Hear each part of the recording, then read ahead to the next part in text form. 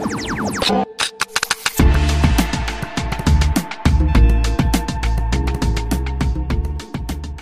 out how to do it. No, dude, this is my. I just moved. I just went to my other room. I went to my to my bedroom. Yeah. I worked really hard on my background, so. Dude, that's fake. I saw that background on a live stream the other night. It's a Getty Images background. Yeah, Getty Images, dude. You're not paying the artist for that, dude. That's unfair usage of. So like let's jump into this. Dylan, we know Dylan from all working together doing AV gigs in Austin, Texas. And Dylan, I met Dylan as you're a camera person at that point. And then we ended up kicking it and we did a couple video projects together. Well, we had the burger show going, which is kind of like this fun idea I'll let Dylan expand on. But yeah, let's just start with like what put a camera in your hands at what age? Like what was the draw? You know, what keeps you making films?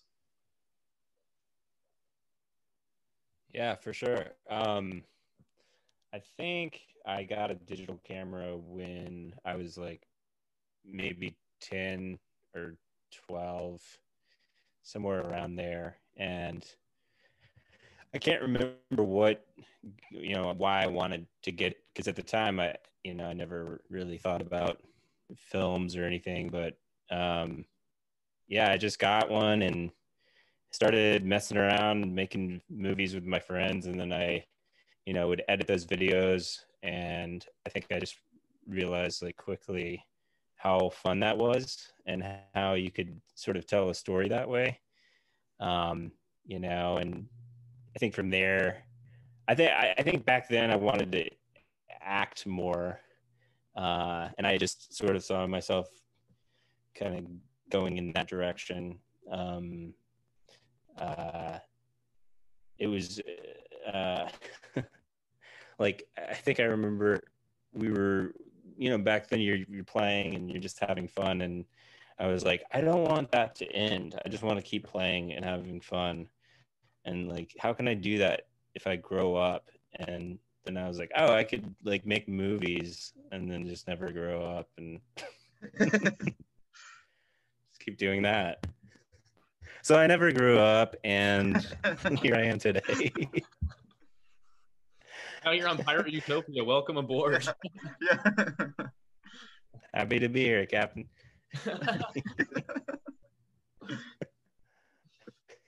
So what are you working on now? Like, I know should be the name of the episode: "How to Never Grow Up" with Dylan.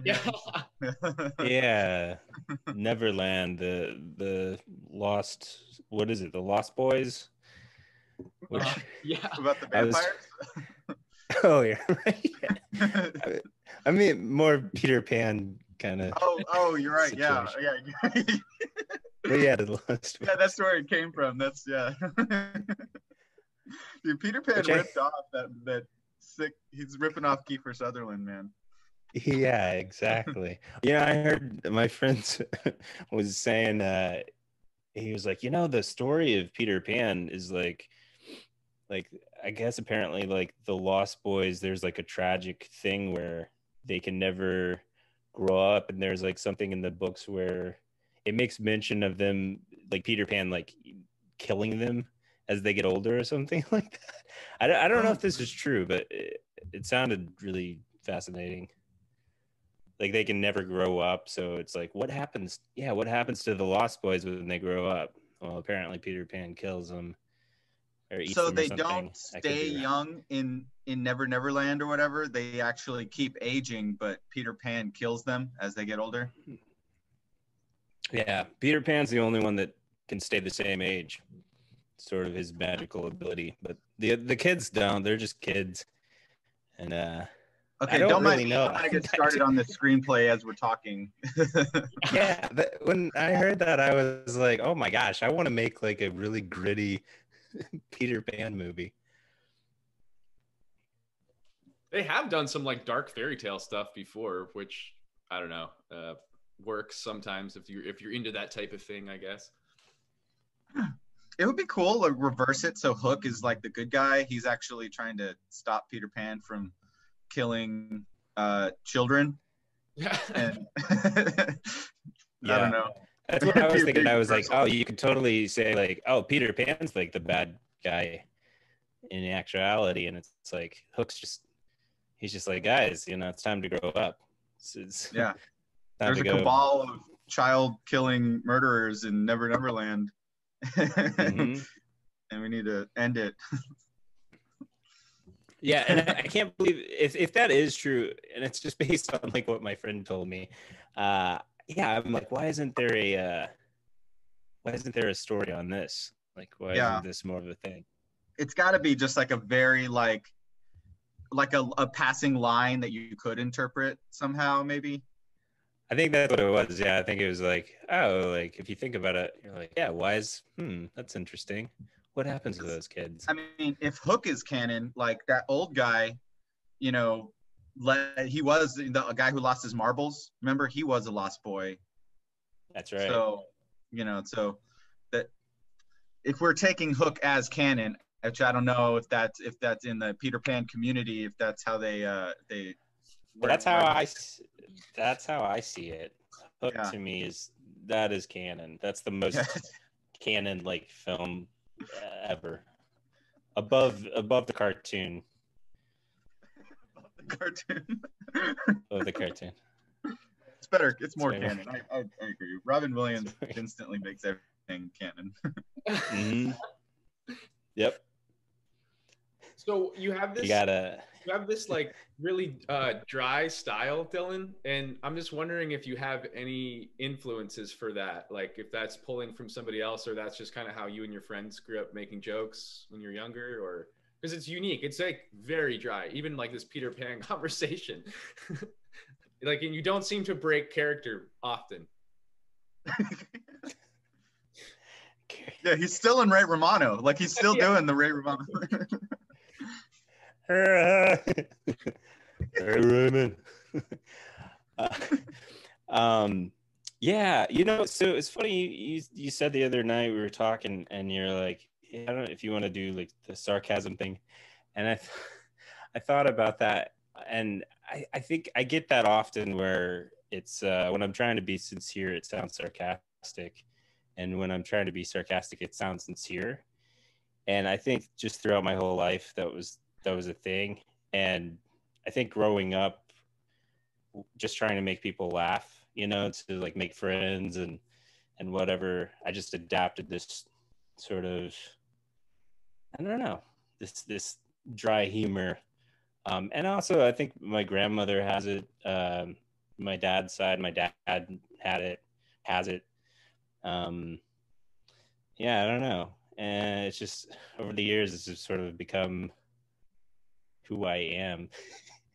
But I struggle with it because I do want to be sincere, at times, and I sometimes I think it comes across wrong, or I don't know if I express myself correctly at times. Or the other thing I struggle with is like, when I'm being like, no, I'm for real. I really am, genuine about it. And then the perception is like, is he though? And I always, it's kind of a bummer because I'm like, yeah, but I am. I don't know how to like convey that. How do I, I feel like I'm curious to know if you've ever like identified with this, or kind of if this is kind of in the same vein. Like when I was in college, I remember I had a group of friends, and it was like irony was like everything that we said was ironic. It always was like a joke. And it was kind of fun for a while when I started getting into this kind of group. And after a while, it started to like create this like rift in reality, because then we would make these, it was just constant jokes. And it would be like, wait, but what do you actually believe? Do you authentically like everything? It's kind of like if you hide behind irony, I don't know. I was curious if you've ever like identified in that sort of way. Yeah. I think about that a lot because, and especially now, just in this day and age, where a lot of things are just are shrugged off, I guess. And how to, more and more, and as I get older too, is like, well, how do I how do I retain my sort of sense of humor without just coming across of like I don't care about anything. Like I feel like, yeah, if I come across like I don't care about anything, that's first of all, it's not true at all, and yeah, it's not representing myself. And yeah, I notice a lot of people, and that's sort of, they get in that rut, and that's all they are, and it's just everything's sarcasm to them, everything's insincere, and so it becomes like, well, nothing's sincere. And then when you have something that's like a real problem, uh and especially during this year, is like there's real problems and people are really getting hurt, and I think a lot of times people try to turn that into like a humorous thing, but to me it's like, nah, it's really, I can't laugh about it. It's, as much as you want to laugh and sort of make light of things, there's certain things, yeah, you just can't. It's more of a bummer than anything. I don't know, I struggle with that though, just making sure that my sense of comedy, and especially when I'm doing like a bit, like it's a character I'm doing, or if I make a video online and I'm just being silly, but I'm also trying to say something with my silliness too, that's sincere. And I think that's the other thing, is like a lot of times when I'm making a joke, it's coming from like actually a pretty deep place for me. But the only way I know how to express it is through like a joke, because I think I was used to, just over the years, trying to say something sincerely and people just zoning out. And so it's like, okay, well, maybe if I turned it into a joke, they would listen, or something. But yeah, I don't know if that's so healthy. It's a balance. I don't know. It's still stuff I struggle with. Yeah, like, and we don't have to go into this too much if you don't want to, but earlier, maybe it was earlier in this year, it must have been because it was coronavirus, but you had made a post online about feeling like your anxiety was at a level that was like new for you, and like, you didn't know what to do. And when I read that post, to me, I was like, this is super sincere. It's obvious that like he's expressing himself, and I thought that was really cool. It was like totally not, it was separate from like your comedic work and stuff. And then the reason I want to bring that up is like, does it make you feel like creatively, like you have to stay in this one box where it's like, it's about making these kind of quick, funny jokes on, on a video, whereas you could express yourself on video really, really sincerely too. Like it can be the same production group or same person. And like, like when you see like Jim Carrey take on like a serious role and you're like, wow, he's actually a really amazing actor. He doesn't just have to be the comedic guy.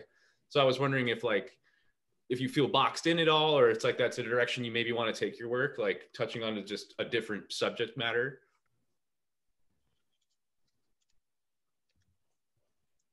Yeah. Um, I think when it comes to writing, my writing is like I wrote a book called Pain and Repetition, and it's about serious stuff for me. It's like about a trauma and abuse and all sorts of like really weighty subjects, and it's something that normally wouldn't be like a fun read, it'd be a slog, and a lot of it is like writing it was just like torture, and I don't know what it's like reading it from someone who didn't actually write it, but I tried to like sprinkle in humor throughout just to lighten it up a bit. And I think with a lot of the stuff I do, it's either comedy or drama, and I always wanted to make like dramatic films. That was sort of my thing. I didn't want to do any comedy at all. And then I think over the years, people kept saying like, "Oh, you're funny. You've got like this funny thing. You should do that. Like, that's where your skills are." And it was never, yeah, I never really wanted to do that. To me, that was like nothing less. It was just not in my wheelhouse, or how I guess I saw myself. But that's changed over the years, and I guess I see more of a reason why comedy should exist. And like this past year, the beginning of the year, I would only watch things that were funny, and I didn't want to watch any dramatic films or anything like that, because I didn't want to think about, as far as like a distraction. I wanted to see something that was just would get my mind off of what was going on. So I think, yeah, for me, I don't know. It's tricky, because I do still want to make things that are dramatic, to sort of tell a different side of what it's like to be a human, and then comedy to just make it all, I don't know, light. But yeah, and with my like Instagram stuff, used to be just me just goofing, but I think lately it's been more, I've been taking a lot of like the sunset, or stuff that I like, images that I think like, oh, that's kind of pretty, or I try to make it more, I don't know, like I'm trying to like let go of that ego, or that thing, that's like the protecting thing, that sarcasm, that sense of humor, and I just try to like make it more pure, I guess. Yeah. I think that's interesting about the protection thing, because I do feel like that a lot of it, I don't know if there's a name, but I kind of think of it like class clown syndrome.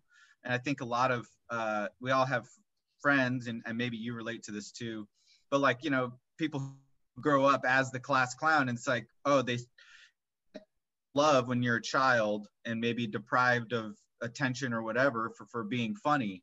And so you keep going down that road, and you realize the more you make people laugh, the more they appreciate you. But and then it gets to a point though where people don't take you seriously, or you start to feel like they only value you for the amount that you can make them laugh. And so if you can't make them laugh because you're sad or upset, then you start to feel like you have no worth.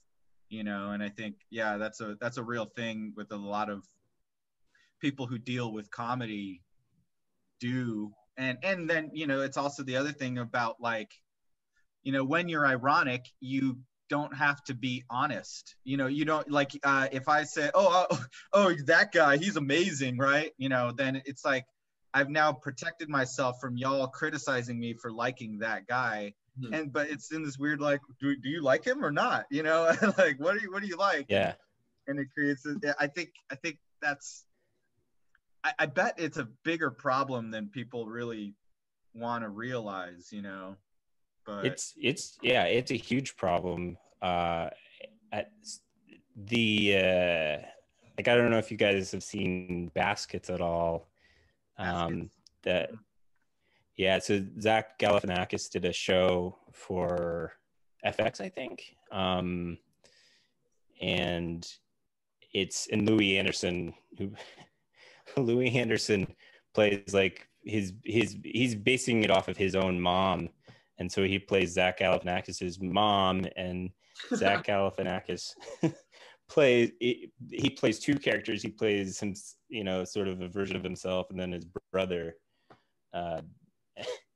And the show is fantastic. And I bring it up because he's trying to be a clown, and he goes to clown college in France, and throughout the whole show, he just wants to be a clown, but he's dealing with like really serious stuff that's like really affecting him, and childhood trauma and all this kind of stuff, and all he wants to do is just be a clown. And throughout the whole thing is the transformation between like him being that silly character to him just being really sincere and serious. And you start to say, like, what is this show? Like, I thought it was about a clown. And you see the promotional posters and stuff, and it's him, and he's dressed up as a clown, and it's really silly. And then as it goes, it just, that slides away. And then you just see like a person. And it's as like as a piece of art, it's one of the best shows I've probably ever seen. And especially that subject matter of someone being goofy to just get through life, but then it taking a toll and you start to be serious and it's not funny anymore. And I find that fascinating. And there's a lot of, it's funny you should bring this up because there's a lot of like those things, like you see that with the Joker, and you see that with there's another one, I'm trying to think of the name of it, but you know, there's quite a lot of things that, Kidding with Jim Carrey, he did a show sort of about that. Just him, he's like, this guy isn't having a good time at all, yet he has to put on this face that he is because he's expected to be the funny person. I find that's a really fascinating sort of, I don't know, story, reality for a lot of people, and it's hard to convey how it actually feels, you know. I feel like that's the classic like archetype, right, of the Pagliaccio or whatever. Do you guys know about that? That's the like clown, the crying clown, you know. But Pagliaccio means, I think it just means clown in Italian. But there's that classic opera, like where he's like, he's just in the opera. I'm trying to remember how the thing goes. It's one of the most famous arias, you know, of the guy dressed like a clown while he's crying. He's just seen his wife cheating on him, and so, but he has to perform, and so he's putting his makeup on. He's like, hide it, push it down. You must make the crowd laugh. You cannot let your emotions stuff. But I think there's something interesting though, even beyond, because there's that fascinating thing about the internal experience of the comedian, you know, who's dealing with tough shit and also having to make people laugh. But we're seeing a big surge in media, like that's funny, but it has a level of heart with it, where it, like, you know, like the biggest one I think, or the first one that really popped up for me is like Rick and Morty. You know how it's like very irreverent and humorous and stuff, but then all of a sudden it gets really real and like just some really emotional shit comes out. And I you know, I think we're seeing a lot more of that, and it probably has to do with just the fakeness of comedy leading up to this time, you know?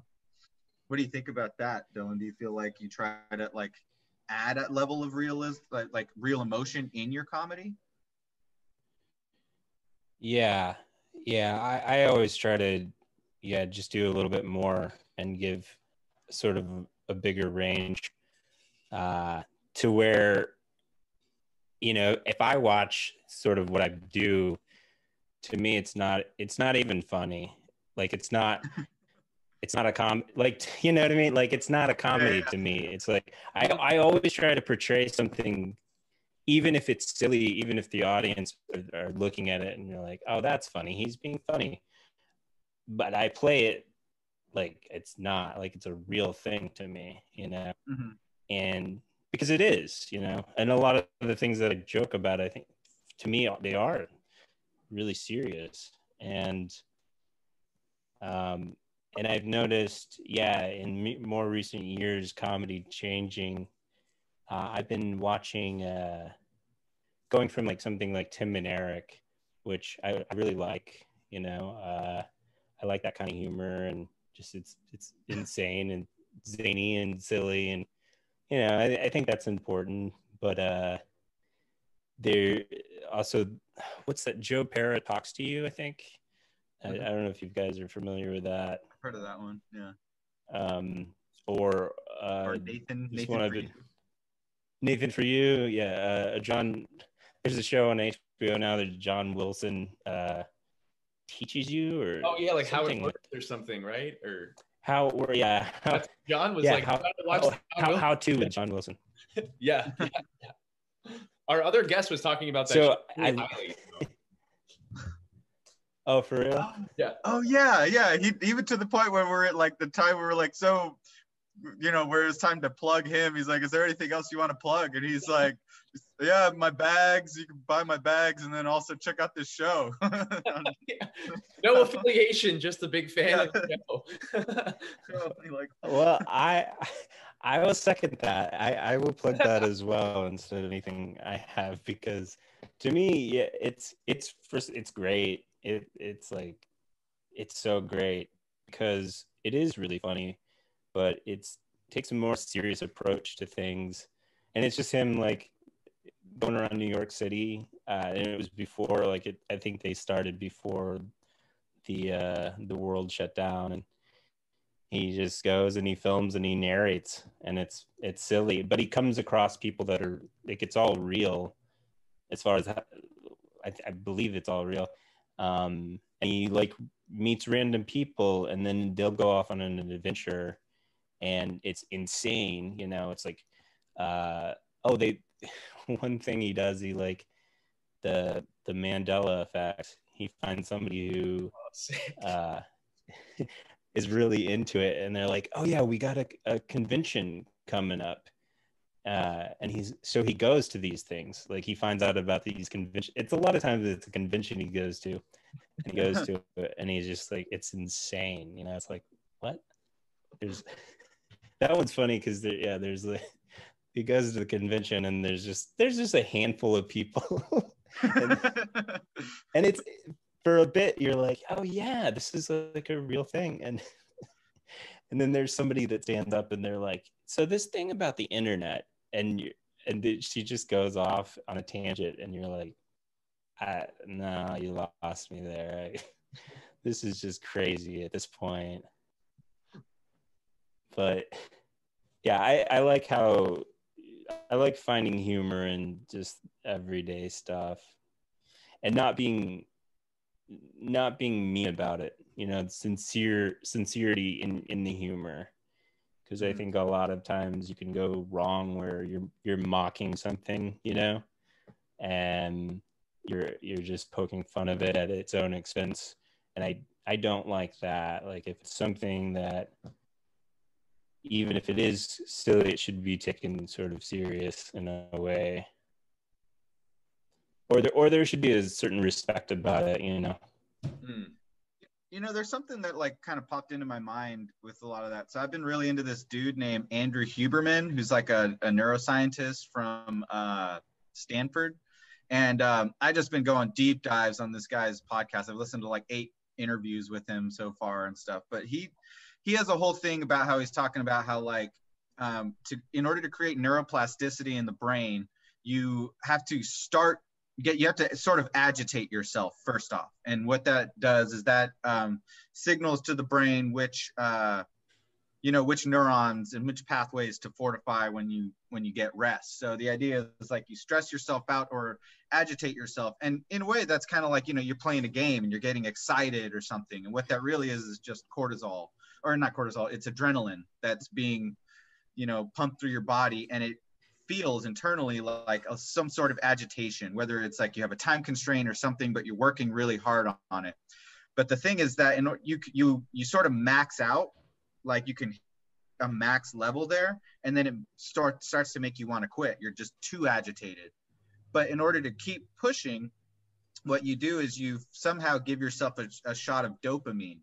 And that can be anything, obviously, but the healthiest way to do it is internally. You give yourself some sort of internal reward. But he uses this case of like what a lot of Navy SEALs will say is, you know, they're slogging, everyone's exhausted, they've been pushing themselves for like a long period of time, and then someone cracks a joke, and then everyone laughs, and then all of a sudden it's like everyone has more energy.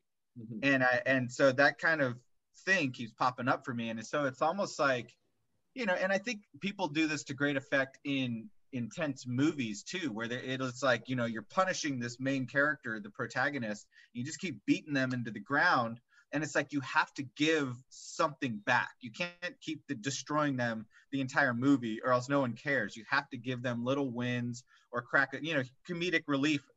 It's like a real thing. And I think it's like in our lives there has to be some sort of that, you know. to keep us pushing forward. There has to be some sort of making light or don't take your shit too seriously kind of thing. And maybe Yeah. I don't know. I'm curious to like what you think about like, because I don't really like the mocking stuff, but I do like really offensive comedy. So I'm curious what your thoughts are in like the role of like offensive comedy without being too and because a lot of that is in a gray area. It's like, what do you like Anthony Jeselnik, like I love his comedy, but also on a level it's like, is this helping anything by you saying this kind of shit and not being like authentic? Like, I don't know what authentically you think, Mm-hmm, mm-hmm. Because I want to say like shout out to the Spider House Ballroom and all the guys that do comedy there. But there was a couple comedy shows. I'm trying to think of the main guy's name's Chris. I'm gonna have to look up his Instagram because he's really really good, and I'm pretty sure he's been on Comedy Central at this point. But as the sound guy, like occasionally there would be cues or something that were really cute key to these comedy shows. And sometimes I miss them. I mean, like, it's Spider House. Like, there's people giving you free shots of whiskey. Like, there's people in the sound booth. Like, it's a party in there, And so they would like really rip on me as the sound engineer as part of the show, and like it added to the show. But then at the end, like Chris would be like, "Dude, you really fucked that up," But I was like, "Yes," but then it also gave you this avenue to make a really good joke. Like, so I never really knew like how he felt. Like if I was just because I was always like the worst sound guy they've ever had, like that was just the kind of role that I kept playing to them. But it's like, it made me feel bad, kind of like it made me feel really bad when I missed it because I knew I would miss it. But then with them kind of like, I don't know that they punched down, but they kind of kept it up in the air a little bit is what it felt like to me. So you're saying you've alienated the comedy community and the Tara Brach younger community? Yeah. Like the worst audio engineer of all time. Dylan, so on another episode, Jesse was telling us about a story how he was doing audio for there's a very famous meditation teacher, and he had to go to the bathroom during one of I heard of you heard about this? I heard that's so interesting to me, that whole thing. Oh man, that's something, man, I could go on a tangent about that just from the AV world experience. But I think that might kind of tie into what we're sort of talking about here, and it's and especially with that, like the comedy making fun of you for that. That's awful. I hate that. It just, I know what that's like, that feeling, and it's an awful feeling. And even if they're making jokes, it's like, it's the worst internal, like, just like, oh my God, like, I feel awful. And because a lot of times doing the presentation, the presenters, even on their mess ups, they'll say, oh, what's this guy doing? Like the clicker won't work. And you're like, no, that's you. And it's you. You're just using me to push the blame on. Yeah. Hold on one second. Yeah, and I just want to say, when a show goes really well, technically well, almost no one says anything. If anything goes wrong, though, it's like, hey, what the hell? Well, and it's funny because those are both like things like meditation and comedy are both all about like, yes, and you know what I mean? Like you roll with it. Mm-hmm. And it's the idea is it's supposed to be kind of forgiving. Like you're supposed to, what do you learn from this? Like meditation is like, oh, something bad happened, but what are you learning? What is the experience? Not like judging it. And same, I think, with a lot of comedy too. And so it's kind of funny that they would have such a negative response and just be so hard on the sound guy, not like understanding or wanting to know like what was up. Like, come on, man, like it's fine, we worked it out. No, it's good, let's try better next time kind of thing. It's like, nah, fuck you. Yeah, I find that really interesting, especially on the meditation front. Comedy is the comedy world. I've never been a part of like stand-up, or I've never done stand-up. I did improv for a little bit. Like I just took the level 1 course. But I've always been interested in comedy, but never like had the guts but the more I see that world, I just see a lot of, I don't know, it's a game a little bit, or there's a sort of a insincerity to it, to where you'd be like, well, you're making jokes. This is supposed to be funny, and you guys are like angry at each other all the time, and like there's this weird competition in that world. It seems like, and then especially with meditation, to me, it's like, if you're really that meditated out and you're sincere about it, why are you giving the sound guy shit? Like, you should be able to roll with that and realize, like, oh, he made a mistake just like everybody else. And to be unforgiving of that is just, I don't really understand it. I'm curious. Have you ever heard of a guy named Kyle Cease? Either of y'all? Mm-mm. I got really into this guy maybe a year or two ago, and he was really, really helpful for me. But so Kyle Cease started out as a comedian, and then he sort of he turned into like a transformational speaker, someone kind of like a self-help sort of person. And I really love his content, but he finds sort of a middle ground in between the two, because he uses his experience and of being a stand-up comedian and learning how to speak in front of an audience and riff and improvise. But then he also brings in a lot of like realness and stuff. And he does a lot of that where like little mistakes, but what's magic is that he can just create these moments out of those mistakes. Like, he'll mess up a line or say something wrong, and then he realizes it, and then he says, oh, I guess I'm messing this up to draw attention to it, that this is a really important point. That's the reason I said this wrong, subconsciously. It's like he finds that in the realm, instead of just like ignoring it or like beating himself up that he messed up a line, something important that he was trying to say. He just, oh, this is interesting. Like, let's keep rolling with this. Like, this is leading us down a path that I didn't expect, but there might be some gold at the end of this path. And I think it speaks to a lot of what we're talking about here, is that he realized that, the role in comedy that he was doing, it wasn't, I think, authentic. And I think he got fed up with it, because comedians are really fucking cynical, especially stand-up comedians. I think it's really easy to go down that and that rabbit hole and never come out, but yeah, I think that's the danger of it. And yeah, I'm friends with people in the stand-up world, and so I could never really, and I haven't done it myself, so I can't say, I can't like poo-poo it or whatever, but it is always something that I thought, like, don't, especially if it's super cynical and it's just, everything's just so, it's like all bullshit, or it can be with certain people, and I guess same thing, going back to like using your humor as a defense mechanism. I think it's natural, and especially if like it works, and people are laughing and you're making friends that way. But it's a slippery slope, I think. And I think people, if they go down that too much, you start sort of losing your own humanity, and everything becomes a joke. And, eventually nothing is, I don't know. I think you just get lost. You can get lost that way. Yeah.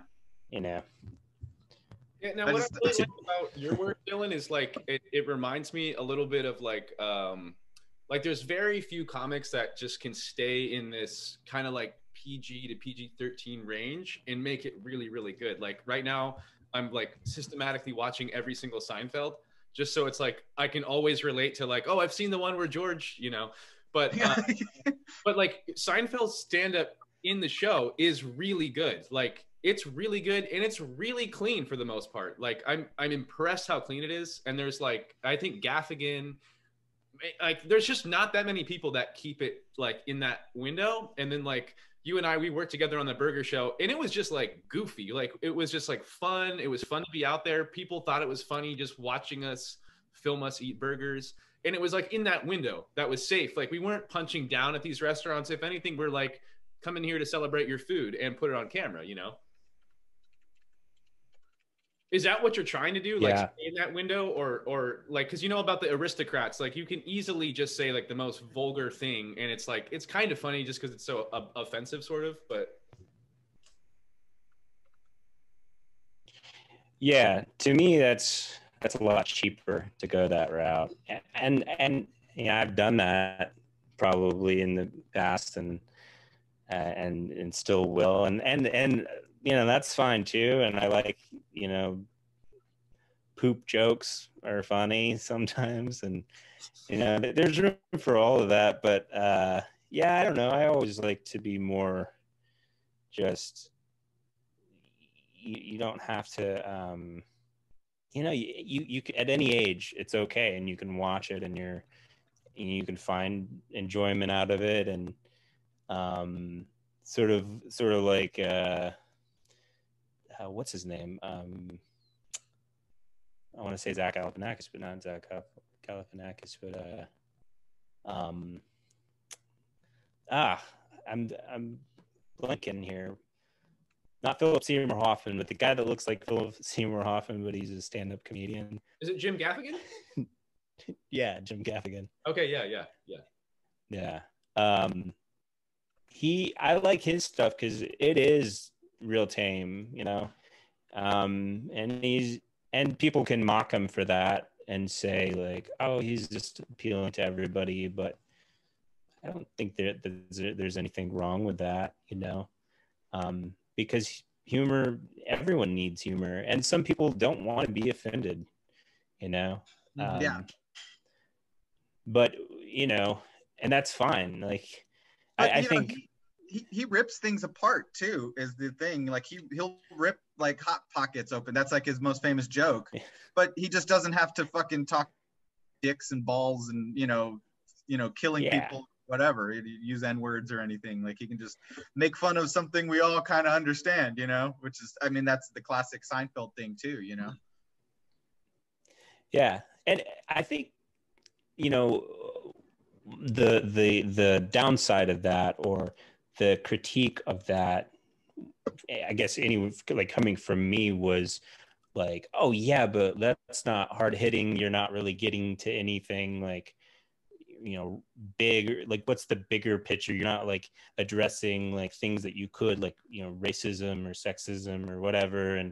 And you find that in comedians that push that always are pushing that line, you know, and it's like uncomfortable, but it in a good way, because then you like from it, you're like, oh yeah, why is that, you know, the way it is. Mm-hmm. So there is a need for that, I believe. But I don't know, for me, I think it just comes from, I just that's kind of how I am in general and in life. I'm not someone who tries to push the envelope too much. I guess it just depends on who I'm hanging out with. But yeah, I having a good time with your friends and just enjoying life, which is what I felt like we were doing with the burger show. And why I liked it personally was, you know, we were just having a good time and being genuine. And that, I think, there needs to be more of that in entertainment, in the entertainment world, because I think that's lost. And I think we've kind of lost ourselves in the process a little bit. And so we've sort of all become a little numb to just being human, you know? And I think that's dangerous, you know, because then you do get into this cynicism, and again, yeah, you fall into like a trap, I think, with that.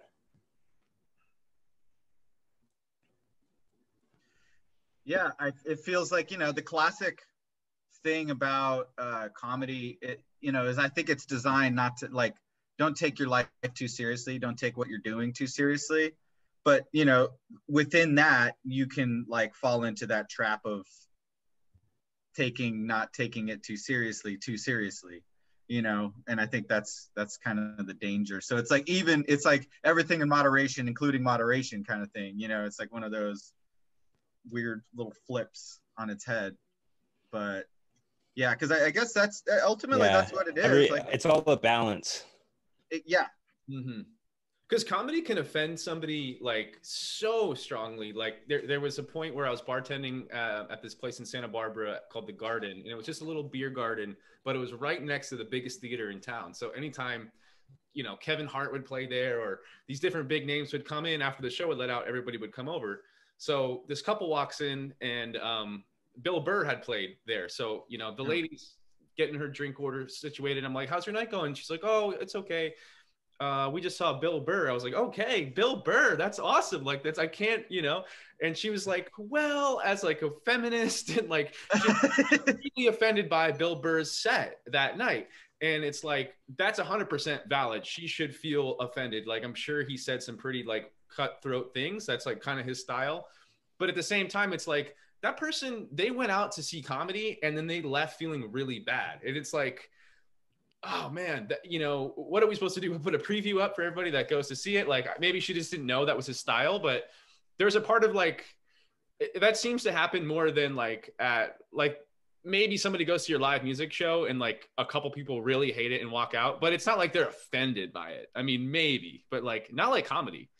Comedy can like really, really hit home for somebody in the wrong way. Yeah. Oh, yeah. Yeah. Especially nowadays, it's, you know, I think a lot of comedians are kind of talking about how, yeah, it's tricky now, you know. It's interesting though, but I think comedy was always used as a tool to have a discussion with people in an open forum, like, or yeah, it was never supposed to be, you were supposed to be offended, you know, because you were able to talk about things that were serious subjects, and everyone did have an opinion about them. But you know, there's the jester, and he's allowed or she's allowed to talk about it, and that was the whole thing. You're like, you kind of had to keep an open mind of like, all right, well, don't get too freaked out about this, because this is just a joke at the end of the day, you know. And I like it for that reason, because I think there needs to be that to some degree. You should be able to talk about stuff and not be berated, because that's how you learn, you know. Even if you're wrong, you can, that's how you learn. That's the best way. I wonder if there's something similar to like this like urge that a lot of comedians have, or people might have, to be funny. I feel like there's also an opposite sort of thing where outrage gets respect too, you know. And we're seeing a lot of that nowadays, where it's like being offended all of a sudden brings you a lot of attention and a lot of like love, and love, you know, in quotes or whatever, but like, you know, it brings you a lot of affection and things like that. Like people now, oh, I'm offended. What you said upsets me. And then you can get other people on board and be like, yeah, you're right. And da, da, da, da. And I feel like it's kind of a similar thing to like a person who would like make light of something. Oh, now I get a bunch of attention. Everyone agrees with me. Everyone likes me. Yeah. And it's almost like opposite actions, I guess. I don't know what to call it, but like, they're working against each other, but they kind of have this weird Ouroboros thing going on, you know? The internet is an awful place. An amazing place. It's hard to... An amazing place as well, yeah. It's the yin and yang. Yeah. There's a huge... Say what? Porn and cats. That's like what the internet is, right? Right. That's how, yeah, that's what it started as, and I'm sure that's how it'll end, if it ever does. But yeah. I think right now we're just in a weird time there where we don't even know how to handle it as people, as humans. We don't know what that is, you know. It's like we've never faced it before. And it's completely different than, you know, it's its own deal. It's such a big deal. And I think we oftentimes, you know, say it is just, oh, it's just porn and cats. and it is true. But then if you think of the bigger picture of how it's affecting everyone right now currently, and I haven't seen The Social Dilemma, but apparently that's really good and puts people get freaked out by watching it, and just because it's like eye-opening apparently. I don't know, have you guys seen that at all, or? Yeah, I watched it. I thought it was really good. Have you seen it, Aaron? I haven't seen it, but I've listened to a bunch of podcasts with Tristan Harris, and I've been on that tip for a while. Yeah, I agree with pretty much every premise that that movie lays out already. So I just think it's super dope that the developers were the ones that were saying like, "Yo, this is not cool, you guys. Like, this is," and they were getting paid really well. You know, I'm sure it is to be there at Google or Facebook or whatever.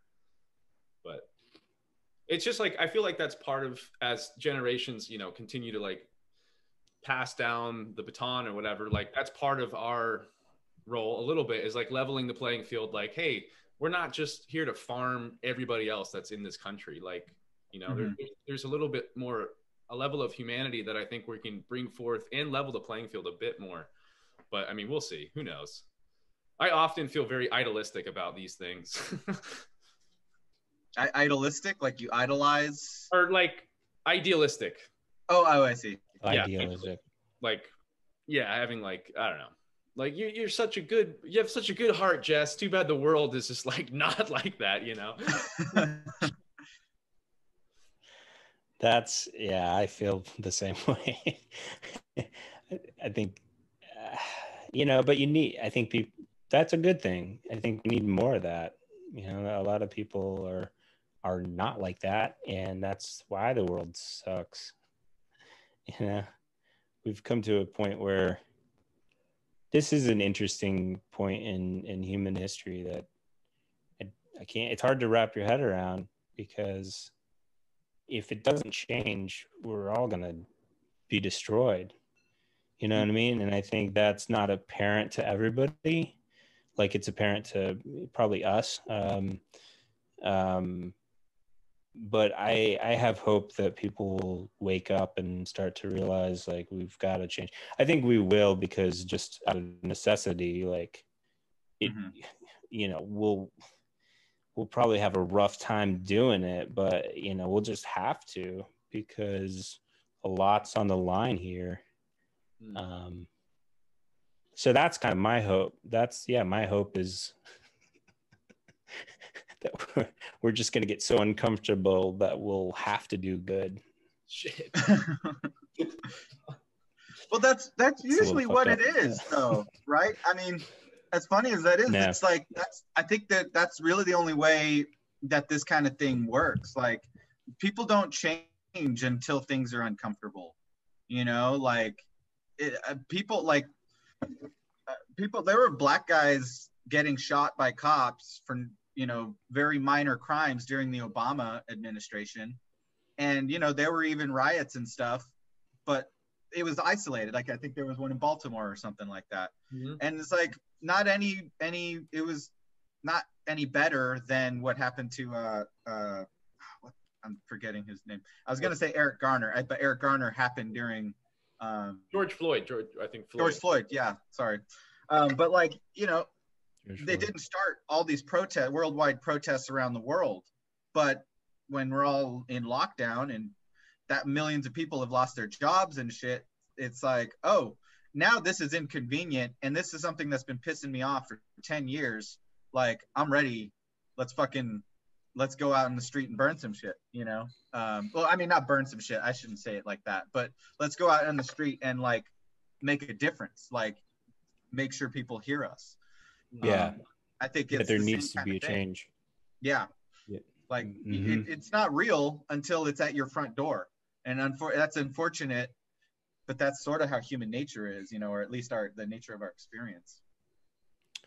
Yeah, I think we reach a boiling point, and it becomes too much. And yeah, it's I just know, yeah, personally, that's kind of how I operate. Is, you know, I'm calm and collected a lot of times Well, not a lot. I don't. I don't know if it's true. I don't think it is. I mean, I think maybe your internal experience is different, maybe, but like you do put off like a calm and collected, exterior. That's how you present yourself, at least, at work, which is how I mostly know you. Yeah. Yeah. You're not like screaming around and crying and ripping your clothes off and gnashing your teeth at work, That's it is. It's that's the internally what's going on. That's the internal. Yeah. The internal is I'm freaking out. Yeah. But I keep it calm. Because I know that it doesn't do anything. It just adds to the chaos. But that's a balance too of keeping it calm, and then also speaking up when it's like, no, like this is rough. I am going through a hard time, or this thing does make me upset. And that's a balance I've always struggled with. And I always try to, because I see other people freaking out, I feel like I got to keep calm and I got to keep collected, just to, get through situations and stuff. But sometimes that kind of can come back to bite you in the ass, and you're like, you know what? Like, I should have said something. I should have expressed myself a little bit more, because that can just add to the internal. There needs to be peace. Like, if there's peace externally, there needs to be peace internally. I feel like. So that's always a balance I'm always sort of struggling with and working on, and it's But what were I was gonna say something about that. Yeah. Oh yeah. Just when push comes to shove, and I think that's what's happening. And I feel like, I don't know what it's like for you guys during this year, and if you've done quarantine a lot, having to face your own stuff more now than ever. And I feel like a lot of people are now. So I'm interested to see what that does overall in a longer picture, because I think right now we're still like it's day to day. And the news is just like, what's going to happen next? Is this guy going to go crazy? Is this person going to take over? Is that going to, is Zuckerberg going to be, locking down on, who knows? But I think, like, if we stretch it out of a 10-year period, and 10 years from now, what is this moment going to be doing for us as a society? Yeah. What are your guys' thoughts on that? I'm personally pretty hopeful, actually, and I feel sometimes like I'm a little naive, but like I just had this thought the other day. Like, there are we were talking to Neil Jesse, a guy who's in so he was telling us about how he's now having to deal with his kid all day, and it's a lot more work, because his kid will throw temper tantrums and things like that. And so, while you're trying to do your work, you're also having to mitigate like a 3-year-old's temper tantrums, which our society is just not, we're not ready to do. And I think a lot of parents are now having to deal with that and spend a lot more time with their kids. And I think my idea is that a lot of people now are going to go online and be like, how do I deal better with my kid? Because there's no other option. And so we do the classic thing of like, Google it, you have a question, Google it. And so I think, obviously I don't know what kind of information is coming out, but I bet you there's a lot more positive information out there just in general, like the internet overall, like for all of its ills. It's changed my life for the better, because there's so many thinkers and books and videos and things that have actually really made my life a lot better, that I've found through the algorithms, through the internet and all this stuff. There's like good content out there. And I think if people are forced to like deal with their shit, it's like, well, you go out and look for an answer. Type in, if you type in like what to do when you feel suicidal on Google, you're going to get good resources, I believe. It's not going to be stupid shit like off yourself, you know? So, I mean, it's scary for sure. Just like, you know, when you're like in a psychedelic trip and your world seems to be crushing, but if you don't run away from it and you face it, I think that's a net good. And if enough people face their shit, you know, then we'll come out of this better than we came into it. Mm-hmm. But yeah, I'm curious, what do you think, Justy? Oh man, well, the quarantine was interesting because like I had set myself up to live and work at this retreat center in Phoenicia, and it was cool to be quarantined there because we had like this amazing yoga studio and gym and this property to explore. We got unemployment, we didn't have to work. It was sweet. So like I was kind of in wonderland as everybody's like world's locking down, they're quarantining, and I felt like that I was the phone call to a lot of people that were really suffering. They were going through their addictions. They were getting some real heavy like shit come up for them all year. And it wasn't until like last month when I was moving that like all of the things that I've been like, oh, 2020 is like, I've kind of missed it or it somehow missed me. It seemed to just like compound into one. And like all of the shit that like I'm not proud of is like all up in my face. And, you know, I'm doing the best that I can to like work on the show from home and like fill up the calendar. But like once I got out of that little rhythm and I'm starting to be like, it looks like we're going to lock down again. I just got a text from my mom that it's like California's second lockdown. So I'm like, oh, fuck, you know, like better get these things in check and build my spiritual practice and like build my rhythm, even if it's just like phone calls like this. And like having that rhythm, I think was the only thing that was really keeping me going earlier. So having it shaken was like, I don't know. I thought I was in a lot better position than I was, like mentally and emotionally until like about a month ago. And it was like, wow, I was at a serious low. And not to say that like, we're supposed to have serious lows. Like we're supposed to be able to get ourselves up and like charge forward, you know? And like part of that low, I think has pushed me to like create the show and like connect with everybody and make sure that like, I'm expressing myself. I'm letting other people express themselves, talk about what's going on, because it is such a serious thing and it affects us all that I feel like even if it's like little bits of information that we pass back and forth or little tips that help us get through the day, like, I don't know, it's one of those, something small like that could totally change your day or your attitude, Dylan, you know, just by like coming on the show for an hour. Yeah. I mean, this has like been the craziest year. Like, I feel like it like, it didn't really hit me until it was all at once, right in November and trying to move. And yeah, so, and that's like light stuff, you know, like I know so many people that like lost their mother this year or like, you know, it just was like thing after thing. And like any one thing of those would have been like, that would be a shitty year, you know? And it's like, oh, you had all three of those happen. Like, oh my goodness. Yeah, I've had a lot of friends lose loved ones and I luckily, thank God I haven't. But I know how hard it's been for me, and it's not even, nothing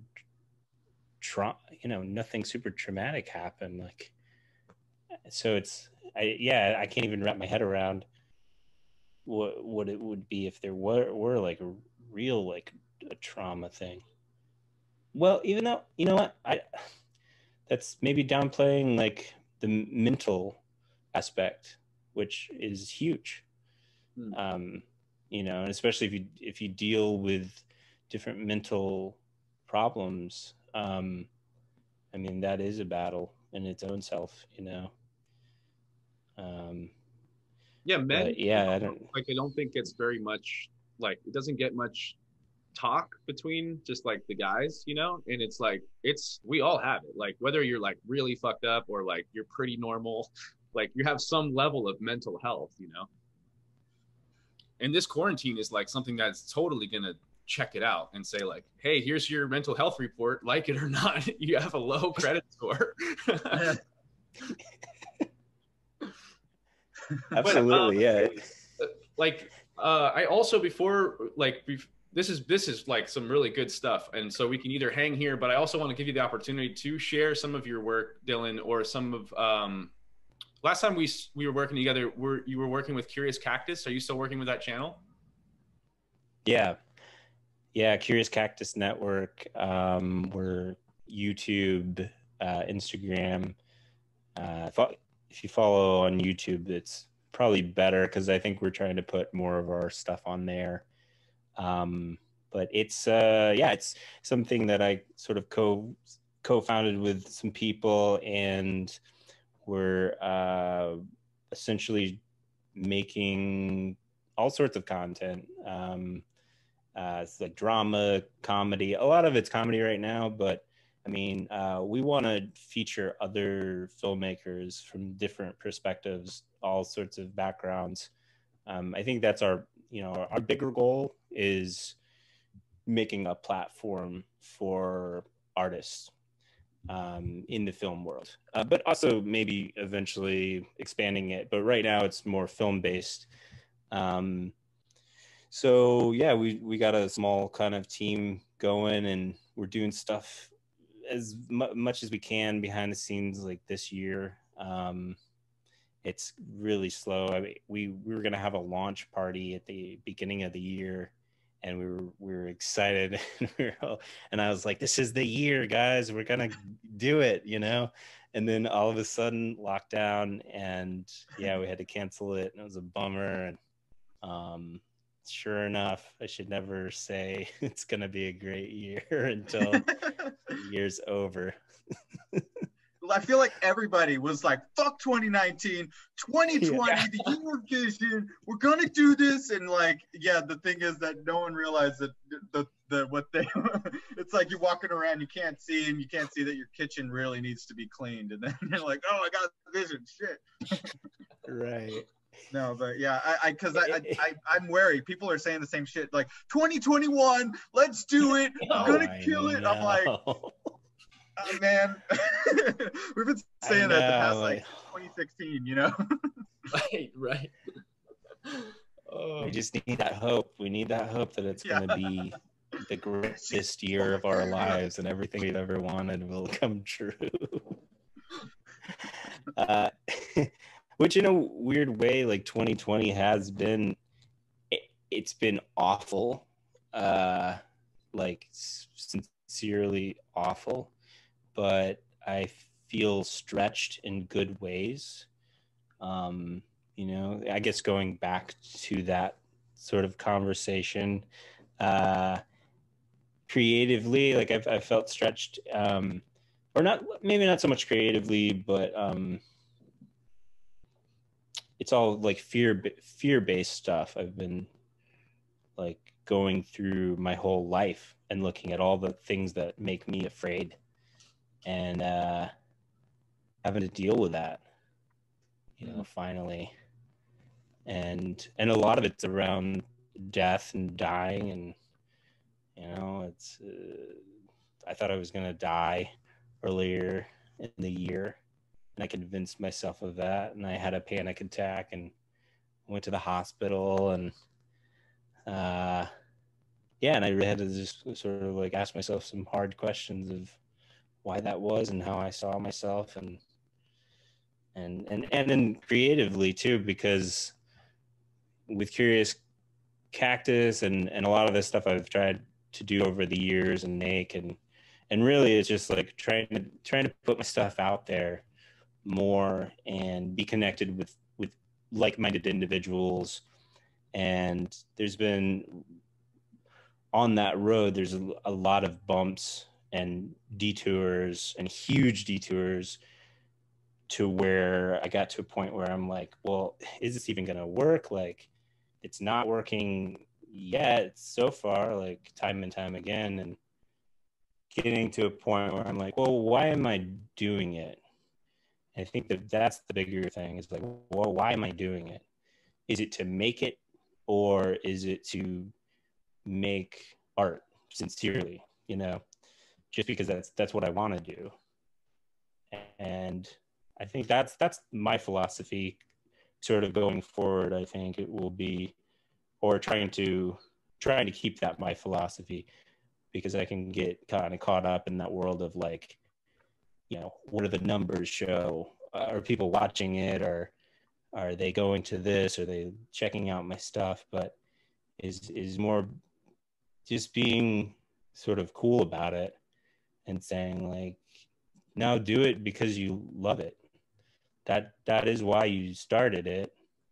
That is why you know, that's why I want to be a filmmaker and an artist, is because that's what I love. And I have a genuine interest in that. So yeah, this year has been like a big break of like saying like, stop before you go too fast for the wrong reasons.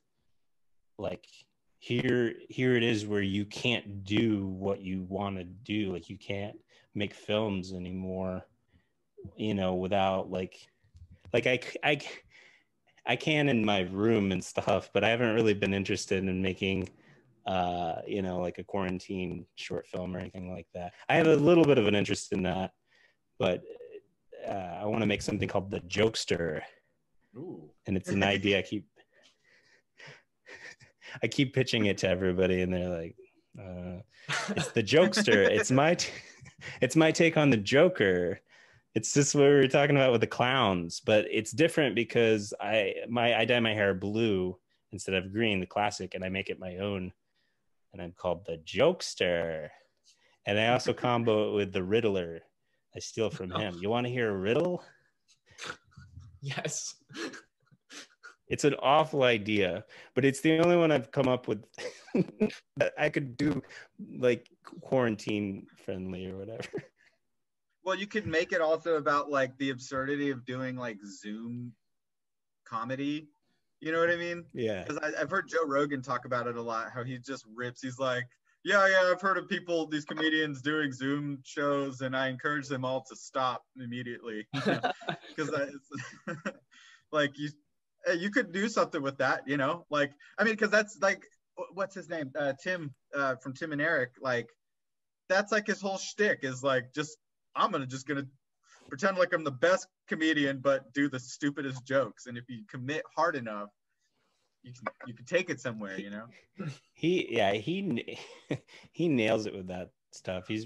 I was watching, he does that live show now, and he just takes it to an extreme. It's just so silly, and he owns it. He's so in character, whatever that character is. It's but you know, this show, yeah, I really appreciate you doing these shows because I think it is needed. And I watched the one, yeah, is it Neil? I think Jesse, you sent me that video. And I watched the whole thing and I really enjoyed it. And I just, yeah, I think this is great that you guys are doing this during quarantine. It's the best time to do it.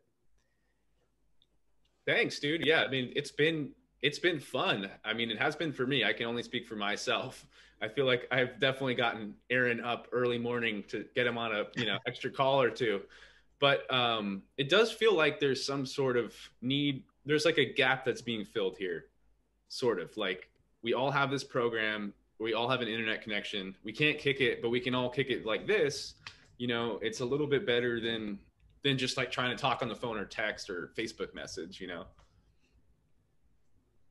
But we're experimenting with it too. Like we're talking about trying to do like a live event, and like, you know, like what Aaron's saying about Rogan's opinion about it. Like, you can't pretend it's a live show. Like, it's just not. It's like it's a different experience, you know. So like that's why I want to try it, to like try to push it like that. Like this, we're not trying to be like, come to our live festival, because it's like you're at home in your sweatpants.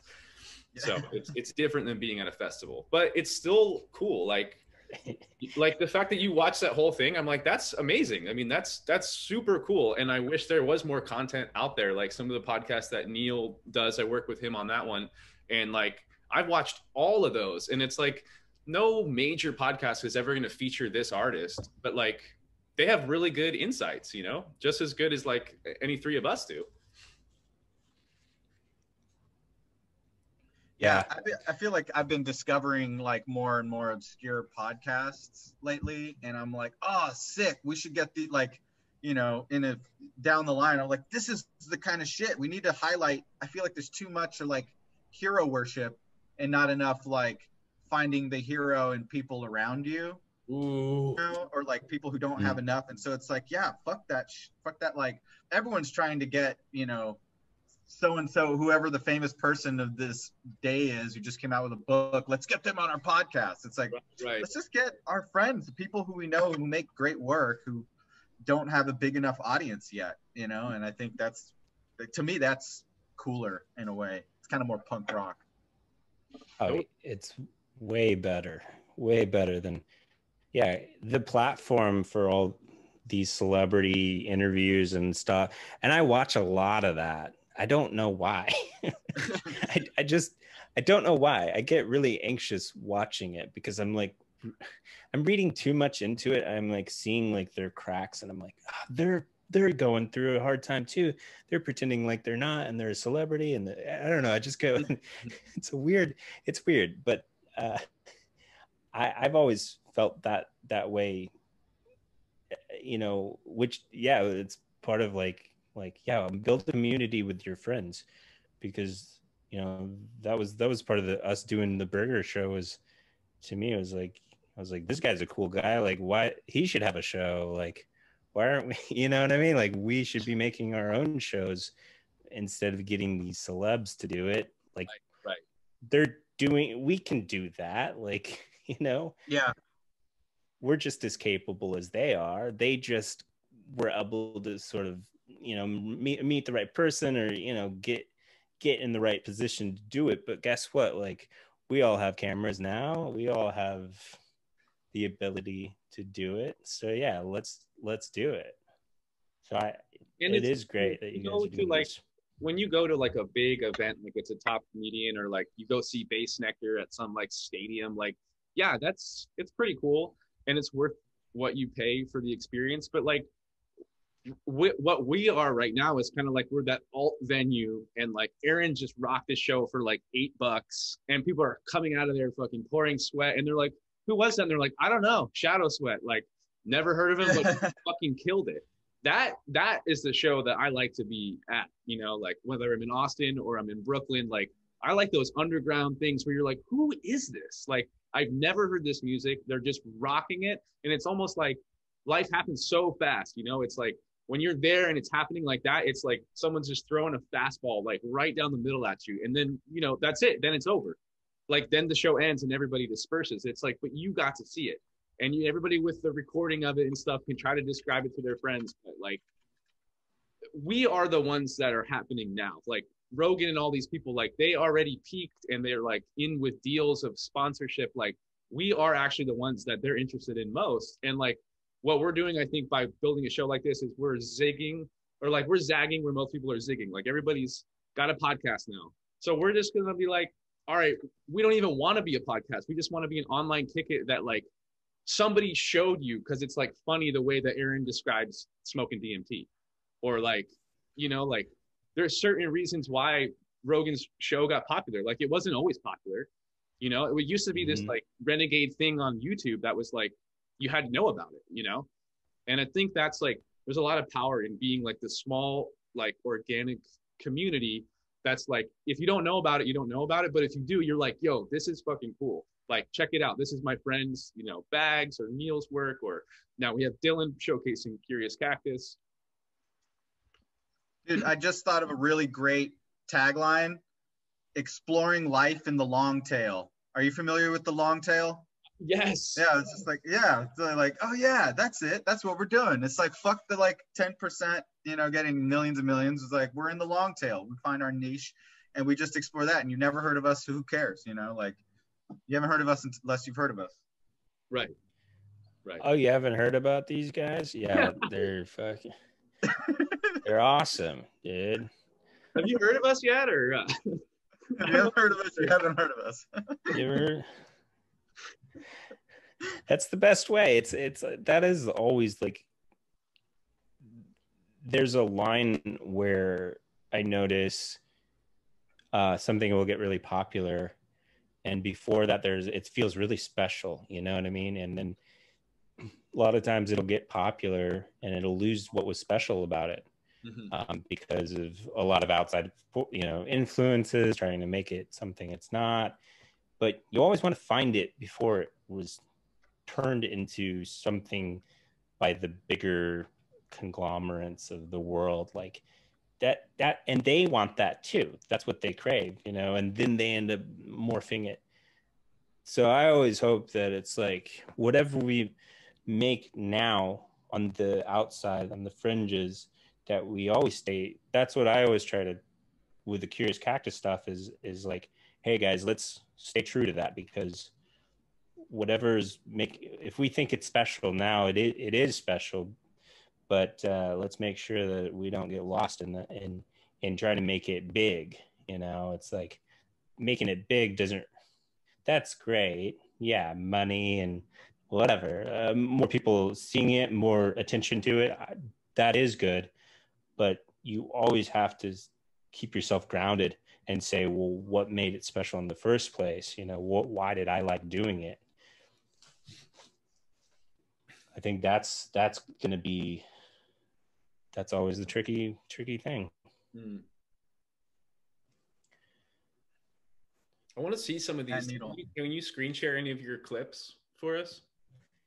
Yeah. Or do you have okay. Right now. What's that? Is everything like non-disclosure agreement? You can't show us what you're working on? Yes. Everything, yeah. Just sign an NDA and have anybody that watches this sign an NDA, and we're good to go. Yeah. Let me try like Kubrick filming for the filming the moon landing right now. They contracted you. QAnon. Right, exactly. To film the truth. Yep.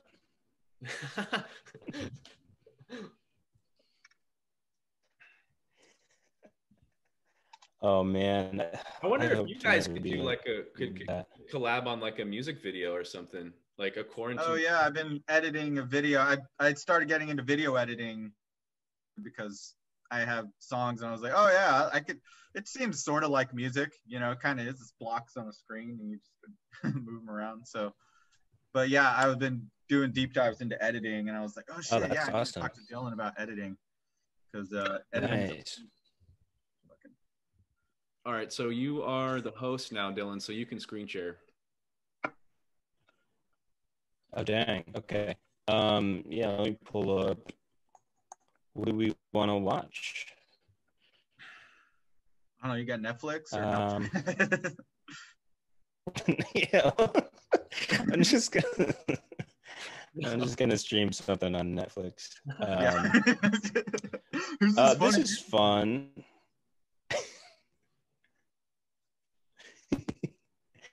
Yeah, let's show an hour out of The Irishman. And, let's just show some cats and porn, that people supposedly find on the internet. I've never seen any of this shit. Yeah, cats and porn. What? All right, so let's see if I can do this correctly.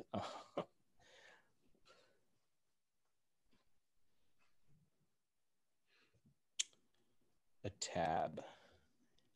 One of the ones I really liked was the elevator music one. I thought that one was really good. Ooh, okay. I'd be down to show that. I want to show this one's pretty quick.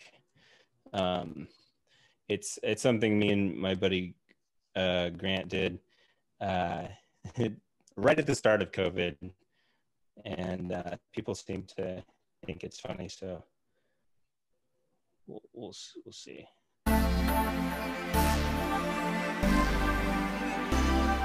Hey, what's going on, guys? We are. He's hitting us hard. We're doing what we can. Are you freaking serious right now? Are you doing a video? Yeah, I'm doing a video. Can you wait? You know what? We've been quarantining this place for about 24 hours now. 24 hours? I've been in here 48 hours. We're but we're still social media This is why you don't. influencers. This is why you just live alone in Now's a van, the you time to guys. do You it. don't bring your friends. You don't bring your partners. And this guy's up here, and he's doing his own thing, and I'm trying to do my thing. Yeah, you know what? I will do my own thing up here. You stay back Conflict. there, and you do your own It's thing. already a pandemic, and you're making it worse. I'm making it worse. You have a fucking bed back there. He's making it worse. This is why. He's making it worse. But look, we're out here. We're doing our part. We're keeping up with the trends. We're the social media influencers. I'm the one. I'm the one in the with back doing the 100,000 followers and sponsored by You wish Topo you had so Chico. much. You wish you had so much. I'm sponsored by my own Dylan's Charter. Dylan's. So he's up there and he's doing his thing. I'm doing my I'm gonna thing lose back all my here. sponsors. I don't know what I'm gonna do. I'm not worried about losing Coronavirus. sponsorship because I the Dylan's Charter brand. They would never I'm gonna lose all my decide sponsors because to of this fucking lose guy. us. Even during coronavirus, that's when we're out there. We're doing our part. We're still Coronavirus making is the gonna tartar wipe sauce. out, There's nothing to know, worry about. North Face as a sponsor. I'm not gonna get. North Face sucks. Hey, don't fucking talk shit about North Face, okay?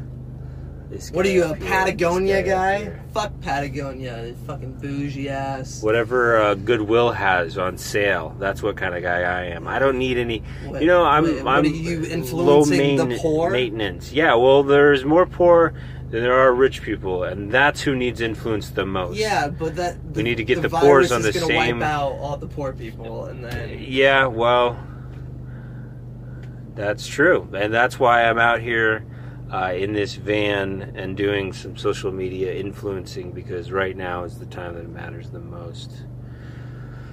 do you have fucking coronavirus in my goddamn? It's just a cough. get It's the- a chronic get the cough. fuck out. It's a chronic Get cough. the fuck All right, out. he's kicking me out of his van right now. This is happening. I'm filming this. I'm filming this. I'm filming this. Get the fuck out. You want me out of your van? I'll get out of your van. So I just got kicked out of my quarantine van. I don't know what's happening. Fuck that guy. That's fucking corona. He's taken off.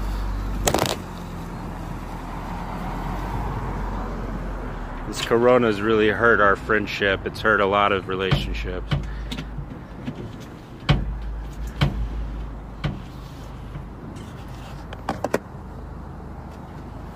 I think he's locked me. He's locked me out. All right, we're back in the van, and guess what? He's locked out. God damn it, I didn't get the back.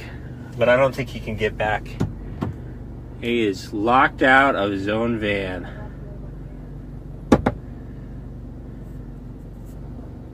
So that's what it comes to when the coronavirus hits. It hits and it distances people. And he came to apologize. I've won. I've won.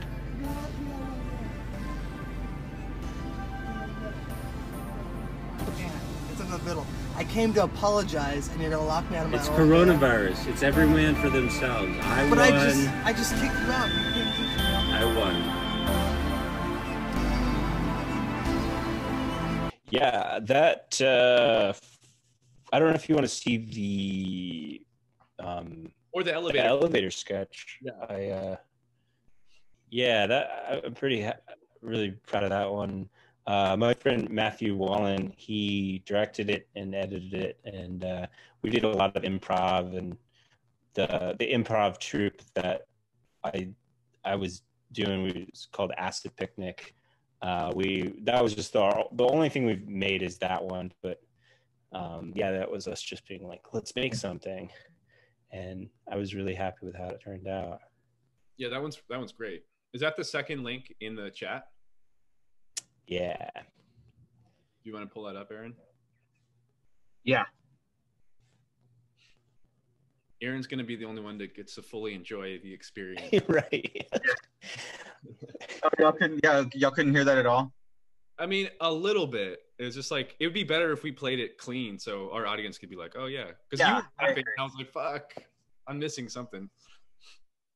I thought there was some. I know. I thought there was too. I was just going off of memory of what I found. It's like, oh yeah, I remember at this point. Oh, like in the show or watching the clip. Did you write that whole thing? Yeah, watching the clip, I was like, I can't hear it, but I. No, that was all improv. Okay. Yeah. And whose band is that? Oh, that's my buddy Grant, the guy in the van. Yeah, we kind of we were just riffing. We were like, what if we were, social media influencers, and Yeah. that's kind of an easy one to. But yeah, we were like, oh, we could just from our van, and then COVID, we had been talking about that, and then COVID was just starting like to be a thing, and we were still hanging out, but this was before everything really went, before we knew how serious it was, Right. Which, yeah, I'd love to do more of those. We tried to do a couple, but Share computer. Oh, here it is. Okay, let's see how this sounds. All right, we are sharing elevator video. All right, y'all ready? Let's do it.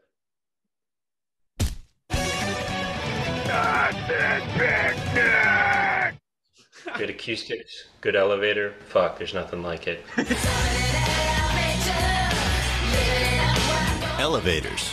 We all know what they are, but do we know where the music in them comes from? I'm an elevator musician. Elevator music has a real calming effect on me. Elevators ain't for rap. Some reach the top, while others hit the ground floor. I was on crack.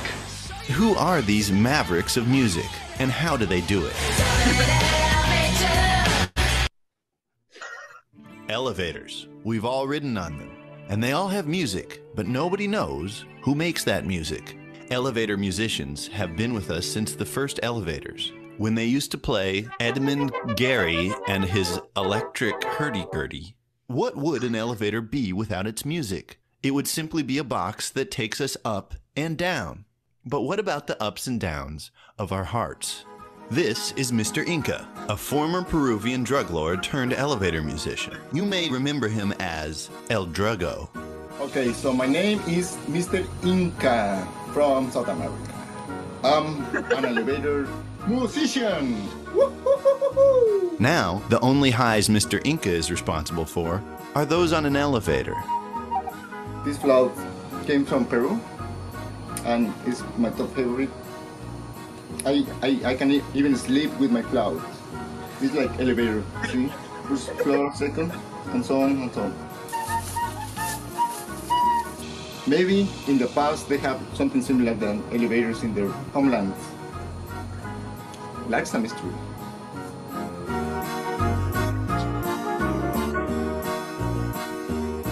What colors are these? The rainbow. Exactly. So it has to do with the elevators. Like the lights provides so much energy to the elevators.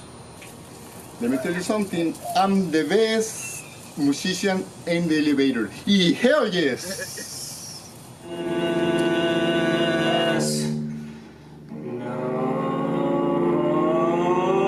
No! God damn it!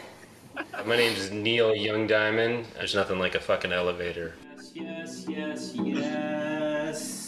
When they told me, hey, Neil, why don't you try giving that elevator music a shot? I said, I don't know. I don't really know about that. I don't think that's really my thing. I was in an orchestra for 10 years, and they said, that's not where the money's at. It's in the elevator. And so I gave it a shot. It's a rare art form, I think, and not a lot of people think that. Not a lot of people know that. Well, once they hear it, that's when they know you got something going here. I give sort of a mixture of what people want and what people need. This is my favorite elevator in town. I named it Elijah after me. Holding on to polyps. Elijah was once at the top of the elevator music game before the pressures of fame and glory cut his cable tie and sent him crashing to the ground. You know those Play-Doh machines where you make the fake pasta? I put me into one of those and the music just comes out. Live music. No one's ever done it before. Tangerine dreams and love and sex and everybody sings and coming downtown and everybody wants to, everybody. Gosh, have I ever failed at anything? Oh, no. He was addicted to crack cocaine, heroin, morphine, drugs, Flintstone vitamins, and beer. The nurses at rehab did not know what to do with him. Fuck you. You said we weren't gonna bring this up. You said it. This is over. Fuck all y'all. This is Fingers Benson. Fingers is a former 7th grade saxophone prodigy turned recording producer for B-list actors and elevator musicians. Fingers has the best fingers in the biz. Guy Fieri hit me up. The second lead from the show Frasier wanted his slam poetry album done. So I got some connections into the industry. I've always had a lust for blood, but when I discovered that elevator music has a real calming effect on me, I just plug in the headphones and, I can concentrate, really center myself, go for the kill. Hunting and music, they're two of my greatest pastimes. When we're in the studio with Elijah, we sit down sometimes for hours in our fatigues. I'm right behind the booth waiting for some creativity to come up. You just gotta pounce on it. Tony Hawk Knight is a former child crackhead and elevator musician with a cult following. Tony Hawk Knight. At the age of 12, I was already on crack, but I was able to pull out of it. I was riding in an elevator one day and I just heard this beautiful music and I thought, I want to provoke something. Once I heard Tony Hawk Knight's ballad in the key of floor 6, I was really struck and I realized that there was some real potential here. Beats per minute in an elevator, I generally like to stay at around 68.5. The 0.5 is important. Anywhere above that, you start getting into 69. It's an elevator. Have some decency.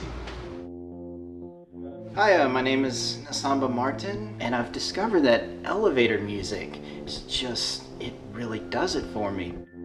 One of the musicians that's really catching my ears is Neil Young Diamond. I turn up the record player and oh wow. Yes. the music's it's really good. I want that shirt. Playing tonight at my favorite elevator venue, Neil Young Diamond. So I'm going to play a performance in an elevator. I expect there to be a lot of people at this show. I've been advertising it for about 4 months now. It's a pretty big deal. Even if you're outside, you're going to hear the music and you're going to say, "Oh, that sounds really nice and lovely." And I think they'll talk to their friends about it and they say, "Well, I was there. I was standing outside. I didn't get in, but I heard it and it was lovely and I wouldn't trade that for the world. I called in sick that day, or I traveled out of state." I'll have a couple of those people, I'd imagine. Dear Neil, I love you so much. What is your favorite music? Is elevator music your favorite kind of music? I love cellos. What do you do for fun? That's what I want to know. Love, Neil. I'm sorry you guys aren't here, so just so you know it's live. Love you, Neil. It's Lil Lip. I elevate rap. Lil Lip, elevate, Lil. What's up? It's Lil Lip. And my elevator music. Lil Lip. I thought, what can I do to go up? Then it hit me. Elevator. It used to be Lil Diagonal when I was on escalators. We not going diagonal no more. It's Lil Lip. Cause we going up. I'm gonna tell you how it is, you know what I'm saying?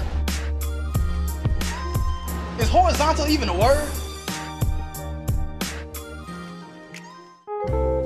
The rivalry between Tony and Elijah could not be huger. This is going to be as tense as an elevator cable. Elijah, you know, he's big elevator guy. He knows how to get the crowd going, I guess, but there's no room for his antics. Are we ever gonna collaborate over my dead body? Would I ever collaborate with Tony? Yeah. Desperate to return to the top of the elevator music scene, Tony and Elijah set aside their differences and agree to collaborate in a session led by Fingers Benson. This is the project. What kind of project? We're making elevator music. Elevator music. That's a good one. Such as it is in the elevator world, Tony and Elijah had a falling out after demanding that Fingers decide which is the better musician. These are the ups and downs of the elevator music business. This one I call the ups and downs of life.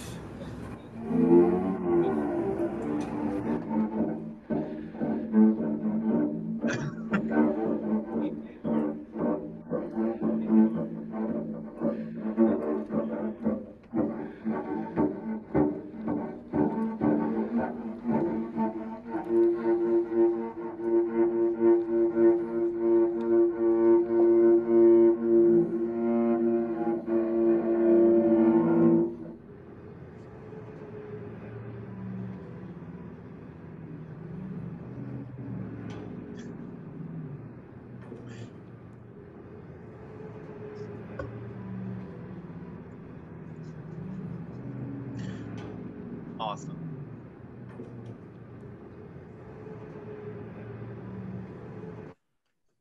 Feel like we learned a lot. We went on a journey there. It's a journey. Yeah, it's a. Yeah, this was great. Watching it, all, the connection was just real choppy. So it's so funny just seeing it. It was like, just seeing how long it is. Yeah. The choppiness. I'm like, oh my god, this is a full-on documentary here. Yeah, y'all went. Yeah. There's drama, you know. There's characters. Ups and downs of elevator musicians. Yeah. Yeah. Yep. A lot of the lines are just so. It's almost like you give no real like. They're just delivered so dryly. You might not even catch them. You're like, oh wait, he just said that. The ups and downs of elevator. Yeah. Where did Jesse go? He's gone. Shit. Let's check out his paintings. I think your videos killed him. I think he did. He's like, this is. It's too funny. It's just too funny. Yeah. I'm just checking out his art. It's incredible. Every time I see it, I just am blown away by it. Yeah. He really likes burgers. It makes me hungry, to be honest. Yeah.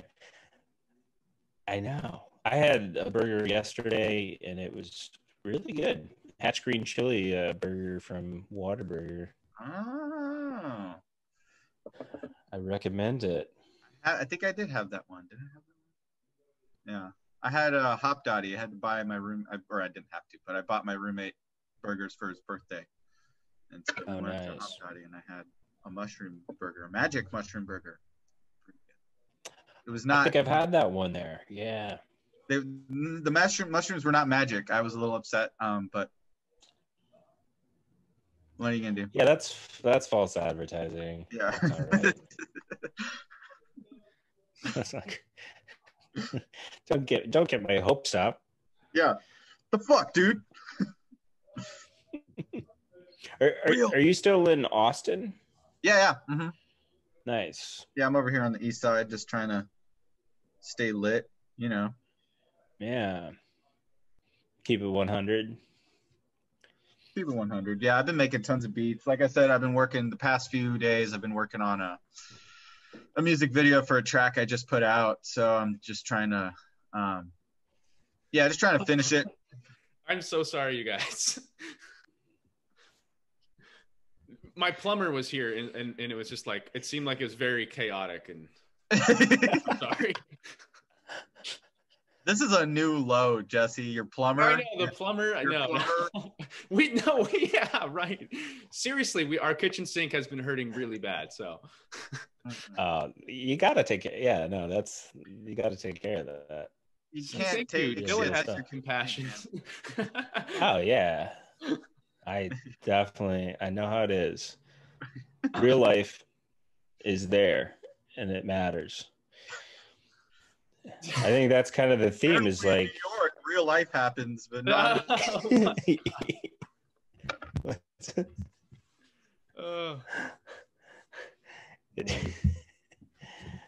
When real life happens, I push this. My philosophy is like it all matters, and nothing is more important than like things that are real, which that drives me nuts with the AV world. It's all because that to me is bullshit.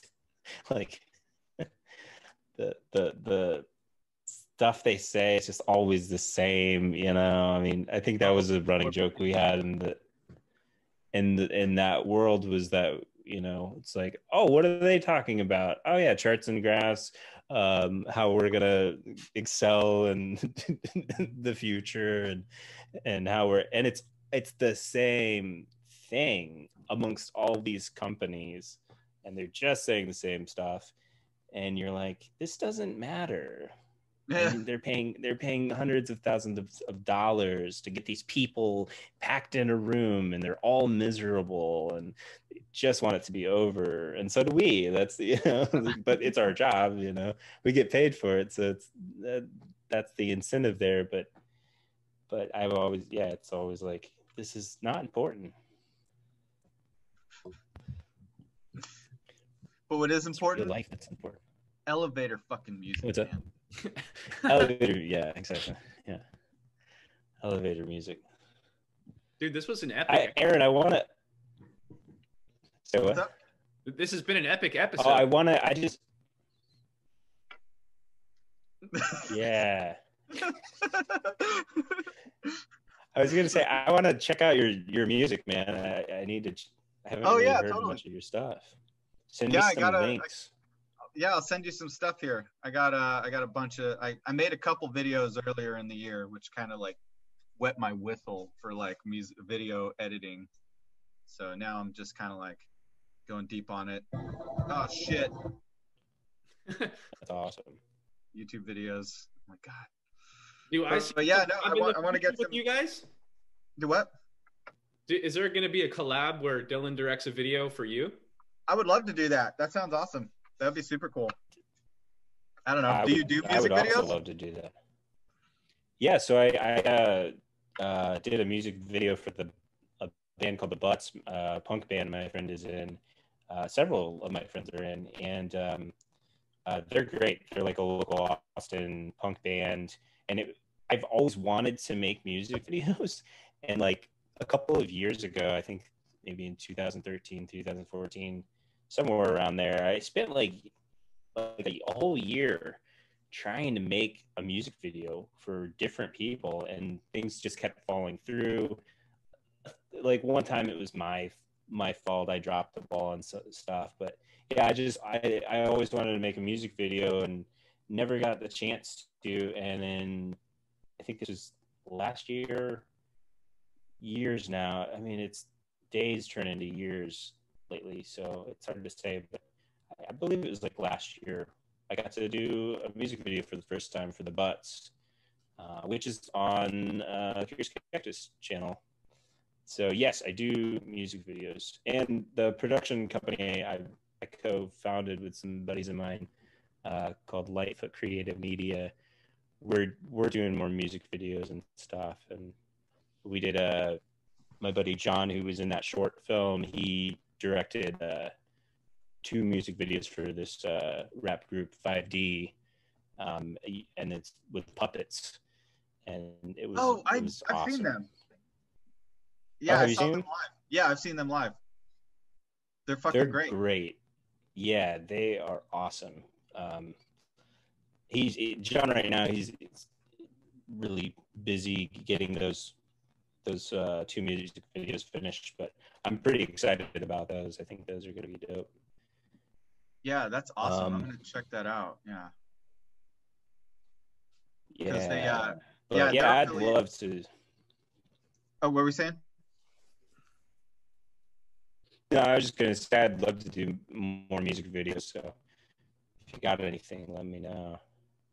Yeah, I'm gonna so once I finish this thing I'm on now, I think I already have a project in mind for for what I'm gonna do maybe in the first quarter of next year. So yeah, I'll send you some ideas and see if any of the ideas resonate. Like just some of the themes that I'm thinking about writing, making the songs about, and then like visually. But yeah, I'll send you some links. Hey, so Dylan, just before we come to a close here, I just want to make sure we're plugging everybody that you want to put up the Curious Cactus channel. We can put your Instagram up there. The Butts, you want to showcase your friends because you did some music videos from them. Is there anybody else?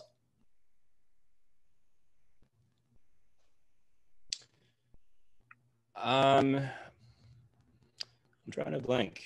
My book, I'm Pain and Repetition, which I released last year, which was my first time. I self-published it. Yeah,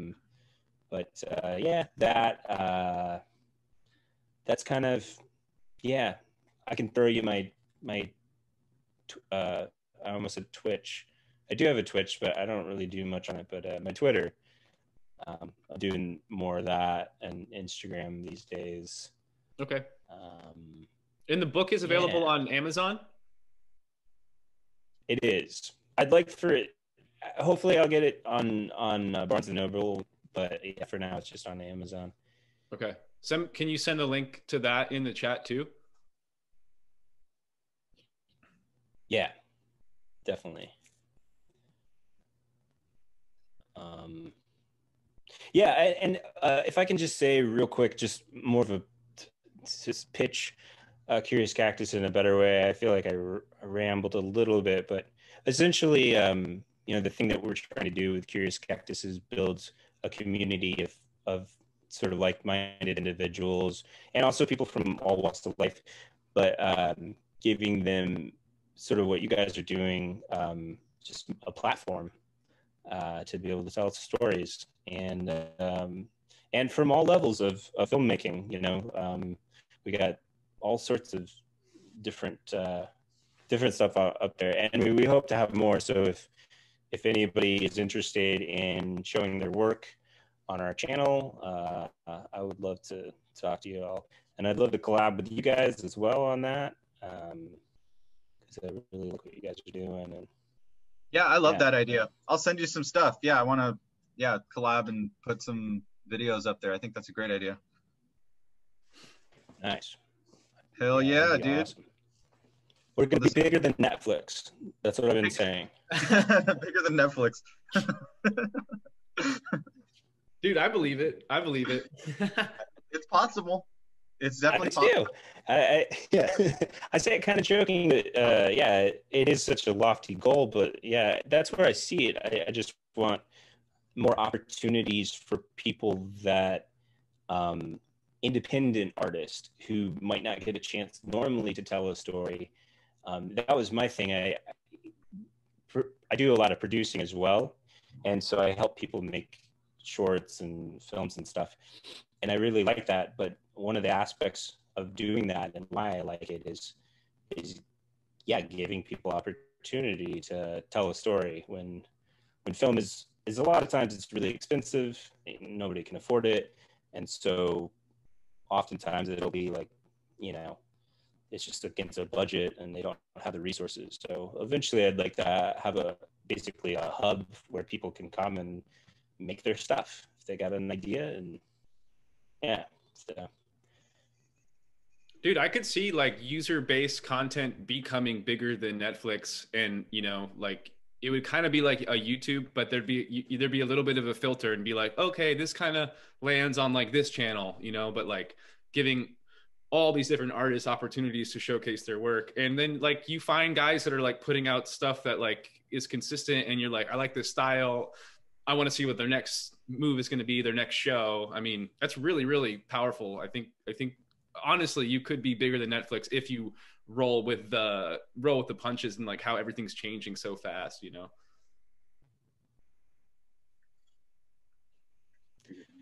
Yeah, yeah, Netflix is a bitch. By the way, yeah, I want that is. You should put that on that T-shirt of your face that you had in that. You want that shirt? Yeah. Probably get that shirt. First off, you should sell that shirt. Like you should make like 50 of them or something and sell them. And you should also put bigger than Netflix on it.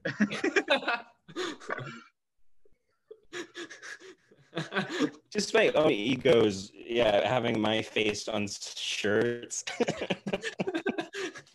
I don't know if that's a good idea, but I love it. I don't know if it's a good idea, but I love it. Follow your love, man. Yeah. Follow my passions. Yeah. That is kind of the thing. Yeah, it eventually came to a point where the thing with YouTube, you know, it's more vlog kind of style, and we want to be able to like tell narrative stories, but like more of an independent route. And also another goal that I hope will be part of it, and it's always in the back of my mind, is how do we give artists money?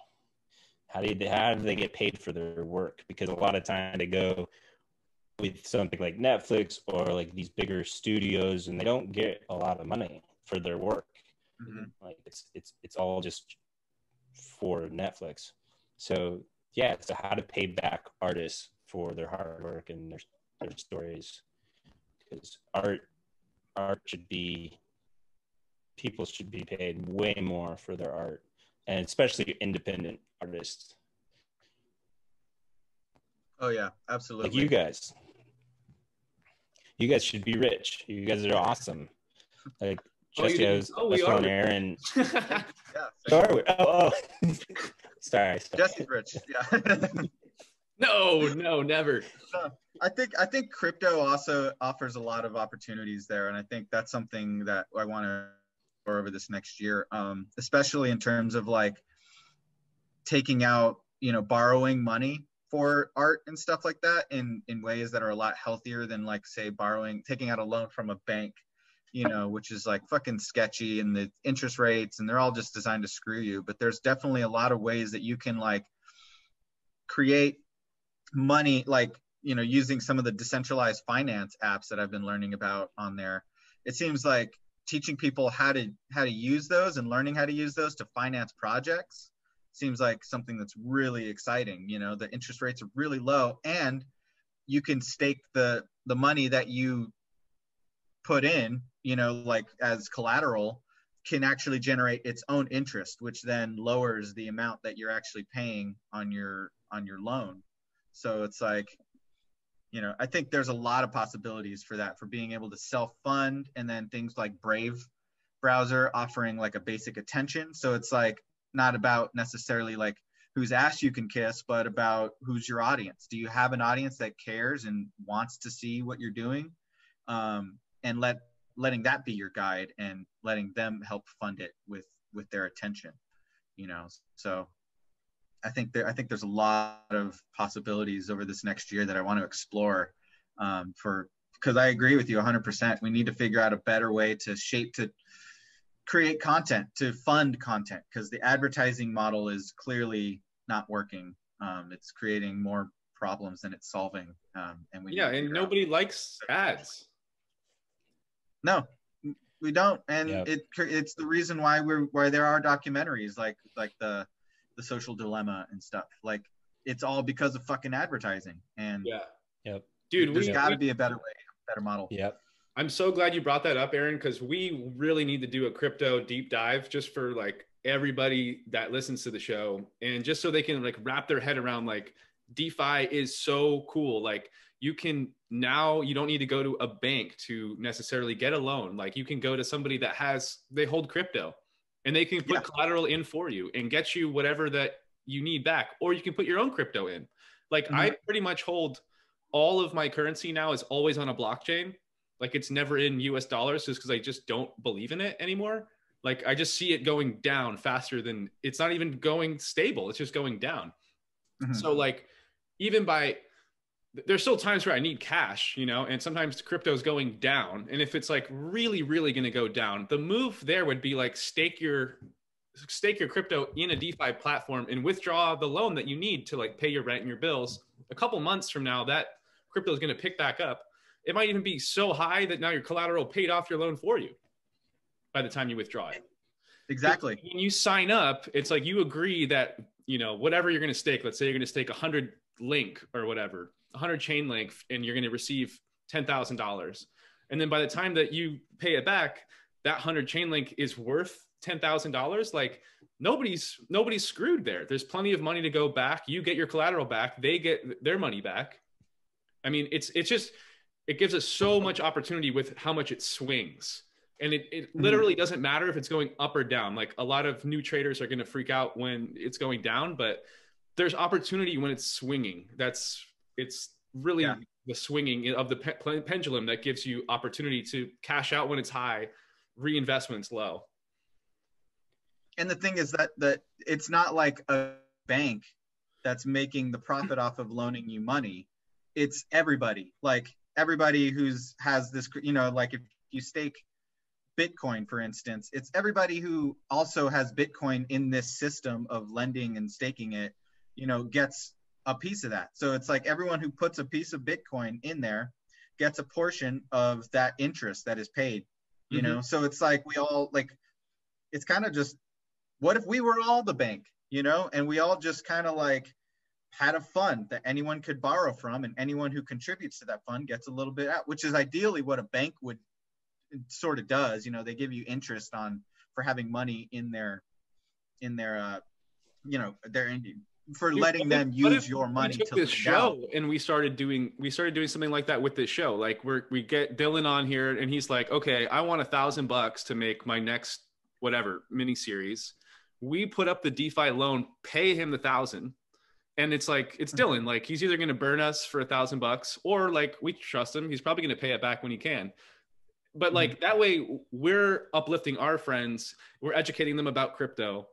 And we're like also seeing the projects that we want to see come to fruition. And if it's like something as small as like $500 is holding somebody back, like we can potentially do that. Oh yeah.